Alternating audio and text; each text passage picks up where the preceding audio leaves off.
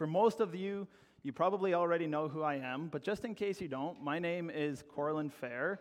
I am the youth pastor apprentice here at the North Peace MB. And so because of that, I get to teach the youth every single week, and I'm used to a lot of feedback because I ask questions that require feedback. So to get that out of my system, to make sure that I don't do that too much, does anyone know which book of the Bible we're studying right now? John. All right, hopefully that's out of my system and we can just get to it now. So, as most of you know, we're going to be in John chapter 13 this week. Andrew finished up chapter 12 just before he left us on vacation, so I know some of you are probably like, we want Andrew. Well, too bad you get me this week. We're going to be starting John chapter 13. We're going to be in verses 1 to 20. So this passage, as you guys know from chapter 12, we are navigating into an area where now we have gone from the public ministry of Jesus and we're going into the private ministry of Jesus. And just a reminder, Bev's holding up the kids' bags things, the activity bags, that's what they're called, in the back. So if you want, you can send your kids now to go and get those before I forget. So, before we get going, I'm going to just pray really quick, and then we'll read the passage and dive into it. So, Father, thank you for today. Thank you so much for this opportunity to read from your word together as a congregation. Thank you, Lord, that you have just brought us all together and brought us here. So, Father, I pray that through this time you'd be softening our hearts to your Holy Spirit, that when you convict us, we'd have the courage and the strength to act on those convictions. I pray that your Spirit would be with us today, and thank you again for this time. In your name I pray. Amen. All right. So I'm going to just start by reading John chapter 13, 1 to 20, and then we're going to go through it piece by piece and go into some application afterwards. So John chapter 13. Now before the feast of the Passover, when Jesus knew that his hour had come to depart out of this world to the Father, having loved his own who were in the world, he loved them to the end. During supper, when the devil had already put it into the heart of Judas Iscariot, Simon's son, to betray him, Jesus, knowing that the Father had given all things into his hands, and that he had come from God and was going back to God, rose from supper. He laid aside his outer garments, and taking a towel, tied it around his waist. Then he poured water into a basin and began to wash the disciples' feet and to wipe them with the towel that was wrapped around him. He came to Simon Peter, who said to him, Lord, do you wash my feet? Jesus answered him, What I am doing you do not understand now, but afterward you will understand. Peter said to him, You shall never wash my feet. And Jesus answered him, If I do not wash you, you have no share in me. Simon Peter said to him, Lord, do not my feet only, but also my hands and my head. Jesus said to him, The one who has bathed does not need to wash except for his feet, but is completely clean. And you are clean, but not every one of you. For he knew who was to betray him. That was why he said, Not all of you are clean. When he had washed their feet and put on his outer garments and resumed his place, he said to them, Do you understand what I have done to you? You call me teacher and Lord, and you are right, for so I am. If I then, your Lord and teacher, have washed your feet, you also ought to wash one another's feet. For I have given you an example that you also should do just as I have done to you. Truly, truly, I say to you, a servant is not greater than his master, nor is a messenger greater than the one who sent him. If you know these things, blessed are you if you do them. I am not speaking of all of you. I know whom I have chosen. But the scripture will be fulfilled. He who ate my bread has lifted his heel against me. I am telling you this now, before it takes place, that when it does take place, you may believe that I am he. Truly, truly, I say to you, whoever receives the one I send receives me. Whoever receives me receives the one who sent me. The reading of God's word. So what better place than to shift from public ministry, like raising Lazarus from the dead, or the triumphant entry into Jerusalem, than to shift into a super intimate setting like a meal? It's actually quite beautiful, and it's an artistic way of showing this, but it's also something that Jesus planned purposefully. So, verses 1 to 3 act as our setup for this scene. They give us the who and the what and the where. So we know that we're just before Passover. If you remember at the start of chapter 12, it was 6 days before Passover. And so now within that chapter, we've come to the feast of Passover. And John isn't overly specific as to whether or not this is the Passover meal itself. And there's actually quite a bit of scholarly debate as to whether or not this is right during the Passover meal, because he doesn't explicitly say it. But I think regardless of whether or not it is, we know that it is at Passover, and that is of importance. Otherwise, John would not have stated it here. We see that Jesus knew that his hour had come. This should clue us in, because throughout the rest of the Gospel of John, we've seen that his hour had not yet come, and so he evades being arrested consistently, or evades questioning consistently, because he's able to slip away. But at this point, we see Jesus knowing that his hour had come. And so also, he appears to know, not just appears to know, he does know that Judas Iscariot is going to be betraying him, that the devil had already put it into his heart, into Judas's heart, to do this. Now, you might be surprised, you might not. There's actually a lot of scholarly debate as to what's going on here with Judas and the devil. And again, I think the important aspect of this is that Judas and the devil are in conspiracy together against Christ. And I don't mean conspiracy in the sense of it might be true, it might not be true. I mean that there is a serious, harmful plan to Jesus from Judas and the devil. So with the setup, we know we're at Passover. We know that Jesus had been given all things, which is an important key for later on. And we know that Judas is going to betray him. We also see that Jesus had loved his disciples until the very end here. And so after verse 3, we go into verse 4. And this is where kind of the bulk of our passage takes place. This is where the action takes place for today.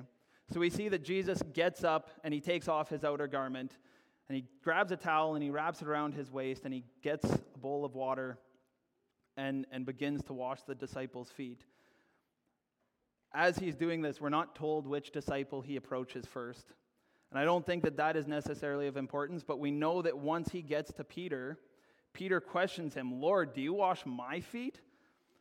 And he's questioning the action here of foot washing, not that he's washing Peter's feet himself, although that is part of the question. It's not the main focus of it. It's this act that Jesus is doing that Peter is questioning. So if you'll remember from a couple weeks ago, Andrew talked to us about foot washing. And that's highly important to understand why Peter is questioning this here. Foot washing back then was something that was completely customary, and it would have been expected. You see, as they traveled, they didn't own a Ford F-150 to make it everywhere they were going for supper, so they would have walked. They also didn't own vehicles or have vehicles, which means that they would have had horses and other animals doing the carrying of any weight for them, which means their roads were probably not that great, if you can imagine. So as they're walking, they pick up dirt and debris from everything, and they start to sweat. It's a very warm climate. It's not like they're walking in minus 40 like they are here in Fort St. John. So they're walking, they're getting warm, they're getting sweaty, the dust is sticking to them. If there happens to be any other debris on the road, it's sticking to their feet. And so then when they come to a meal like this, what they would do is they actually lay basically reclined on each other, where their heads would be right close to their sternum area, and their feet would be right close to the other's head. And this kind of blows our minds, because we usually sit in a chair, and if anyone leans onto another person at a meal, we think that that's a really awkward display of public affection. In this case, this is how they ate every single time. So it makes sense that you would want your feet washed before you would join each other for a meal. Just practically speaking, it makes sense. So then why is Peter asking this question? If this is something that's normal, this shouldn't surprise us. For us, it might be weird. It's weird enough when we go to someone's wedding and they wash each other's feet. It's not that that's necessarily a bad thing, but we think that's awkward. But we see Peter's response. He's actually willing to state that this should maybe not be happening. So why is that? The role of washing the feet was almost always reserved for the person themselves to do for themselves, or the owner of the house or whoever was preparing the food would have a servant or a slave do it. It was a very lowly position, which makes sense. You're washing someone's feet. It's not going to be the king's honor to do such a thing. But we see Jesus doing that here. So, Peter asks him, "Why are you doing this?" And Jesus says, "You don't understand what I'm doing right now, but you will." And Peter responds to him quite harshly, I think. And he says, "You'll never wash my feet." Again, it's important not to emphasize the "my" in this sentence, but Peter is very blatantly saying that this will never happen. My teacher, my rabbi, my Lord will never do this for me. I'll never put him in a position of service like this to me. It's wrong. And then Jesus, I think, kind of throws that upside down and says, if I do not wash you, you have no share with me. I can't imagine Peter's response internally. We hear what he says, we see what he says, but internally, can you imagine you've come to this point where you say, "No, you can't do this, Jesus," and Jesus throws what you've said on its head? I can't imagine the stirrings that are going on in Peter's heart here. But also, we see classic Peter respond in a classic Peter way. If you know the Gospels, you'll know that he's quite the character when it comes to his responses and the way that he navigates life. And so then he goes completely the other way and says, "Well, if I have no part in you, if I don't let you wash my feet, then don't just do my feet, but my hands and my head as well." So now he wants Jesus to wash all of him, a full bath, just completely the other way. And so it's interesting here is Jesus, I believe, uses his authority here and centers Peter again in the sense of correcting him. And he clarifies, and he says that the one who is bathed is clean. You don't need to wash your hands and your head over and over again. It's just the feet that we need to wash.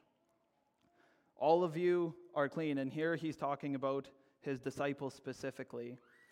But not all of you, he clarifies. And he says this because he knows that Judas is going to be betraying him. So I think that this here is one of those things where we look at that and we think that makes sense. If they've had a bath, they're clean. But what is the underlying meaning? Because we see here even that Peter is not understanding that there's maybe more depth to this. We've seen throughout the gospel already that when Jesus interacts with different individuals, they get stuck on the surface level. They get stuck on the physical acts in front of them, and they can't see any further. And here we see Peter doing the very same thing. So what is Jesus actually getting at? And I believe that what he's getting at is our salvation.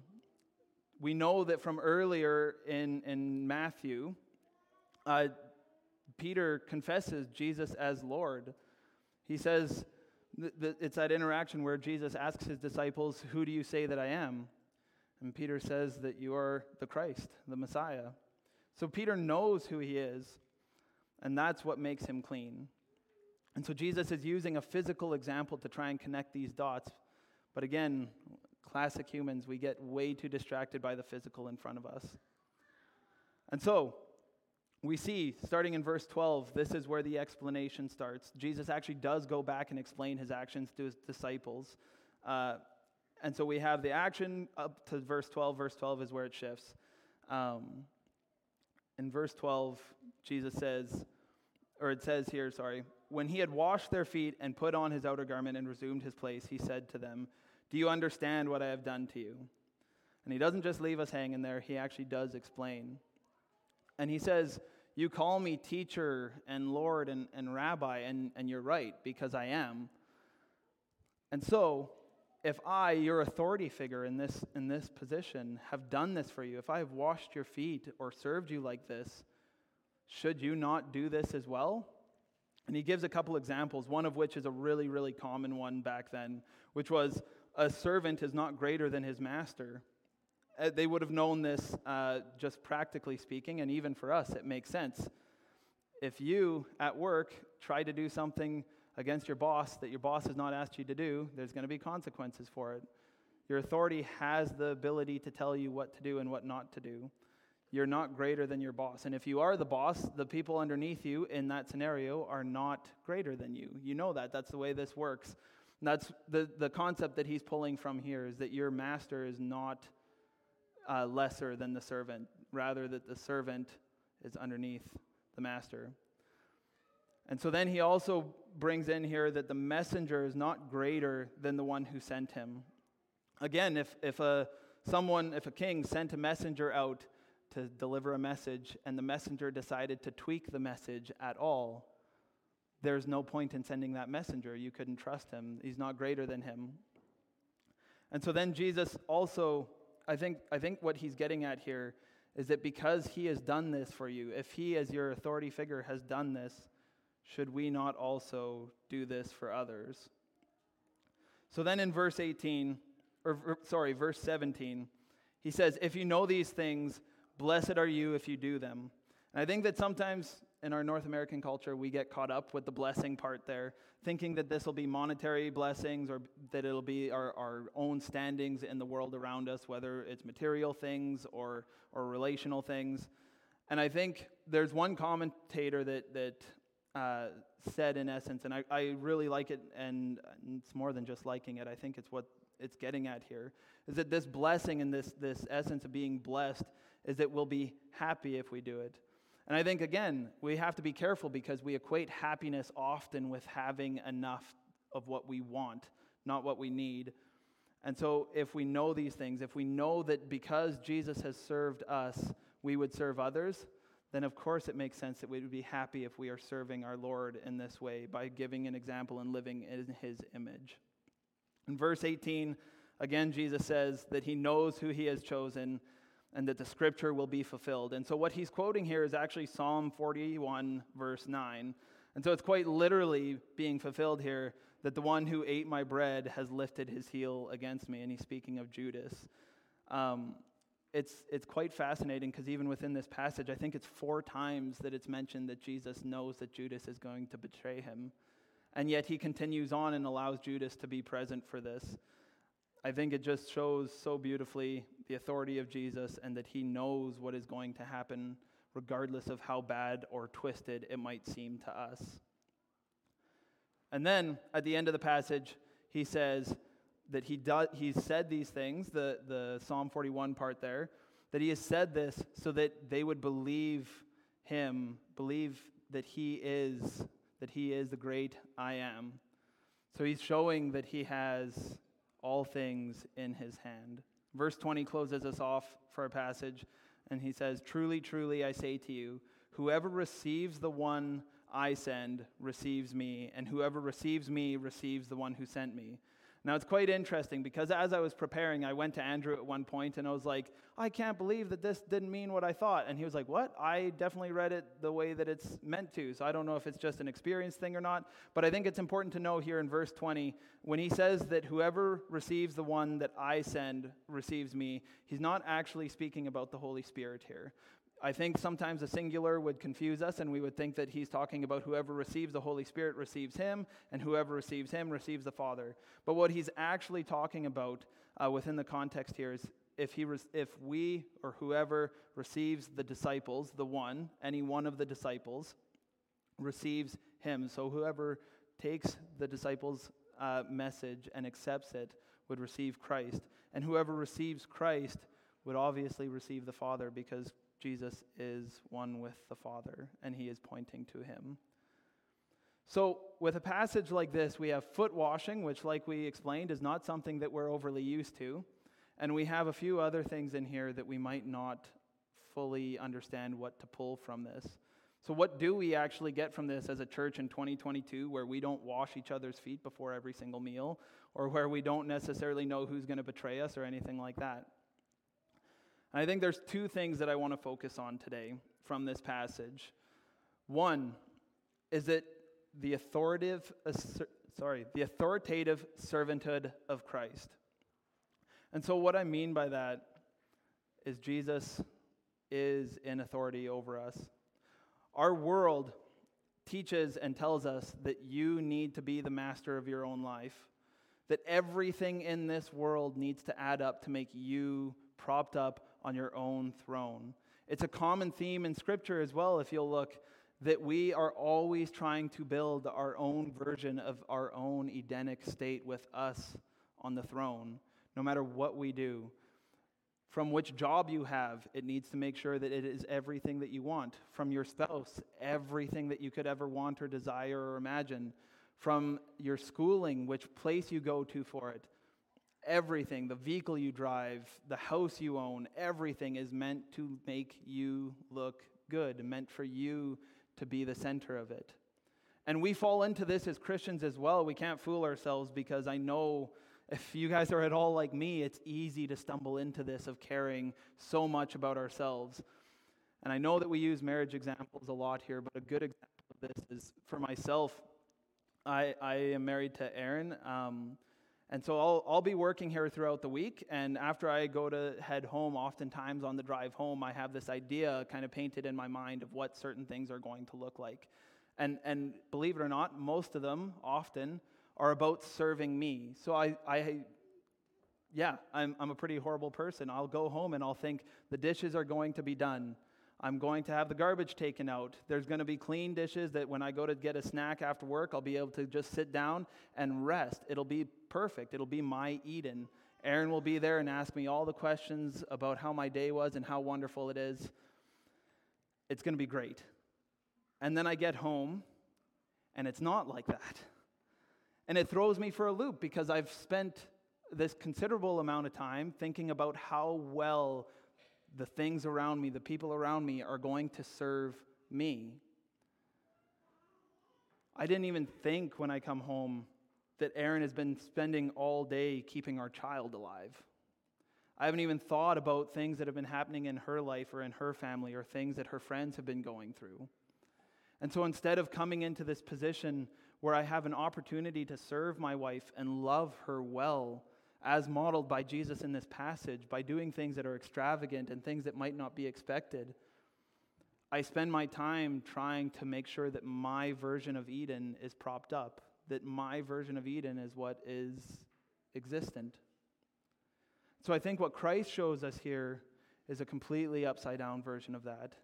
Instead, we as followers of Christ, no matter what the relationship that we have with people is, we should be consistently looking for opportunities to serve. Service to others is how we show the love of Christ.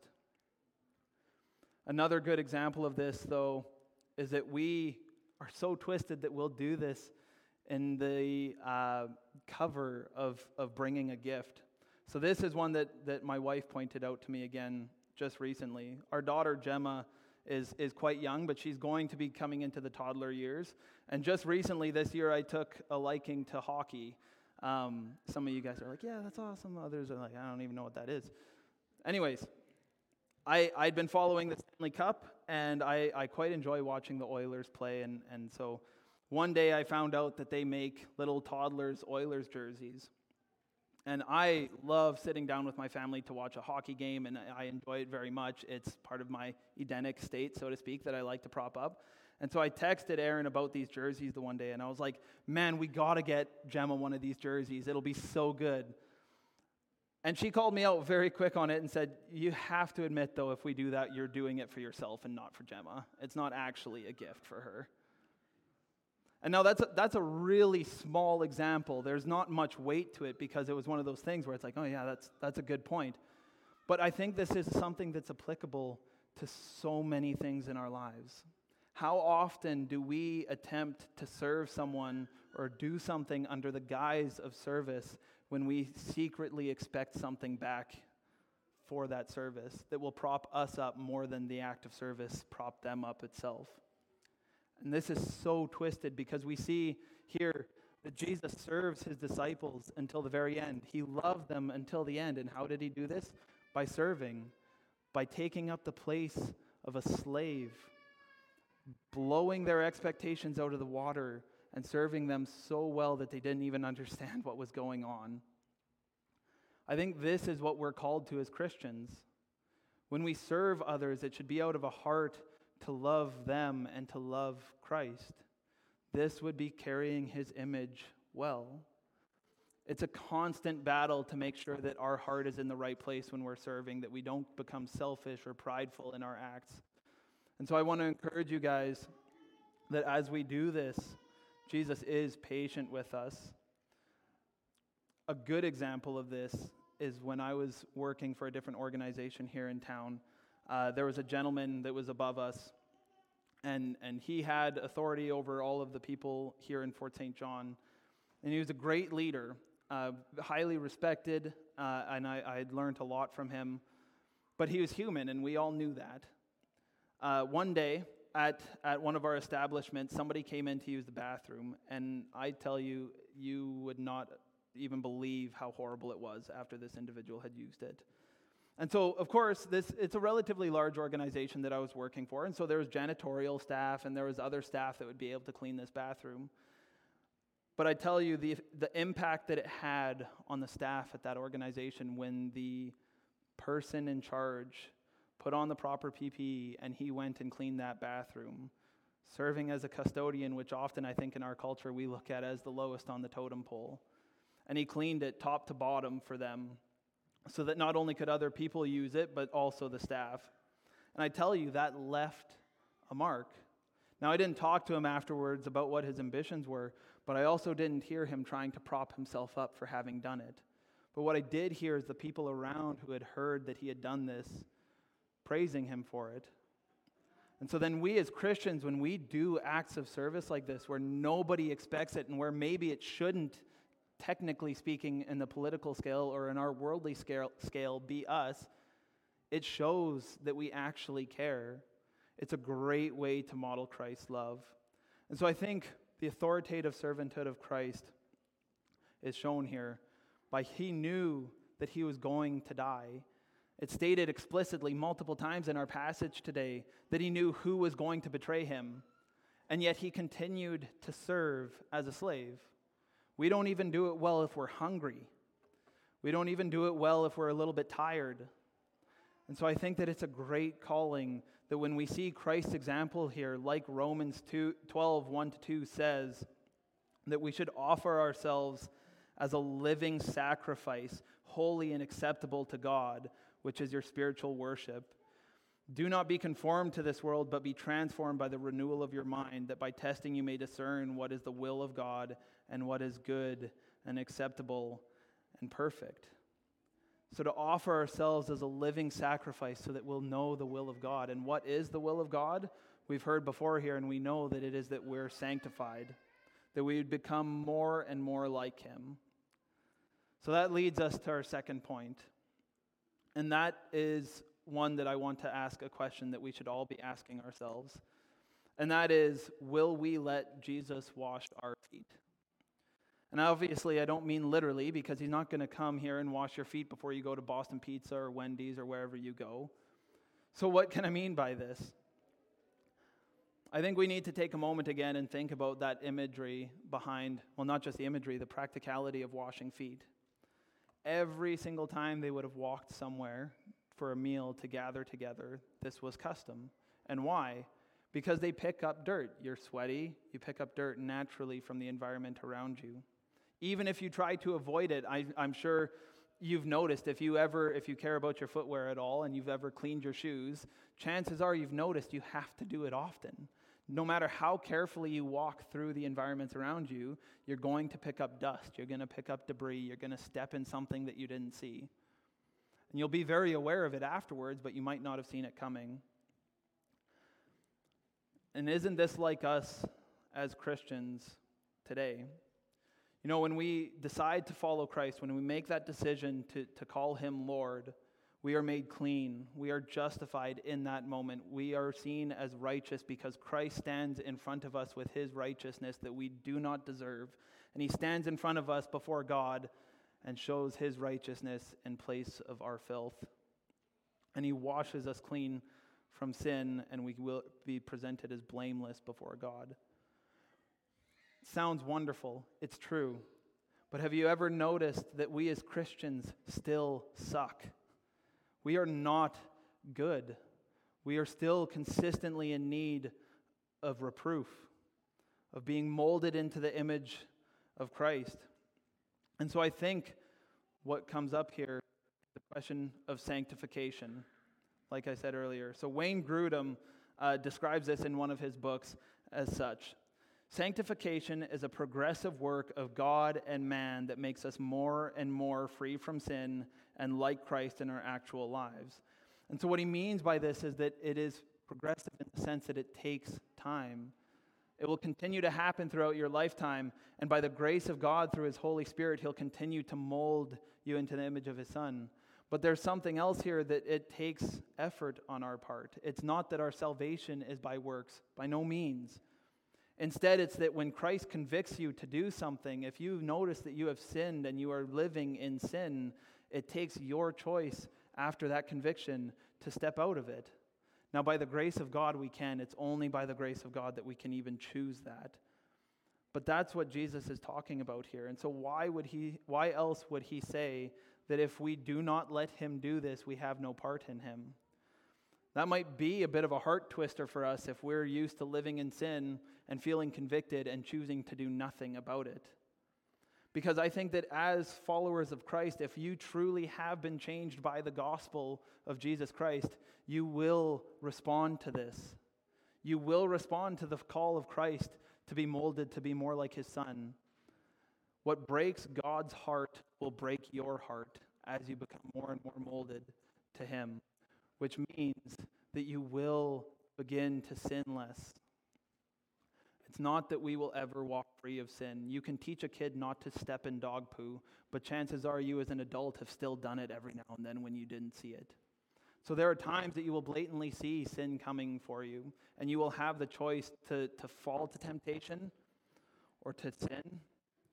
Or there may be times that with the way humanity is and the way our minds are, you might not recognize how close you are or that you're already walking in sin. And so it's by the grace of God that we are saved from that, first of all. And second of all, that we would even be convicted that that's wrong. Like Ephesians 2:9 says, it's so that no man may boast that God has done this. God has done this so that none of us can look and say, look at how I have cleaned myself up. Look at how well I've done at making it so that I look like Jesus or so that I'm a good person. It's only by the power of Christ that we can be molded into his image.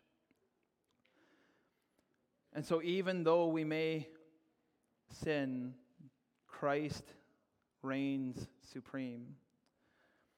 And so I think as Christians, in response to this, of whether or not we'll let Jesus wash our feet, we have two responses to this. One of which we might not consider a response because we fall into it so naturally sometimes, but I believe that it is still a choice that we do this. And one is that we could ignore sin and ignore conviction. We can continue to live our lives as we have, continue to sin, continue to walk in whatever it is that we've been doing that we feel convicted of without any remorse, and continue to let sin affect those around us. As in the foot washing example, sin reeks. Don't fool yourself. If you are living in sin, there are people that know about it. God knows about it. And so to sit at the table with Jesus, he must wash us.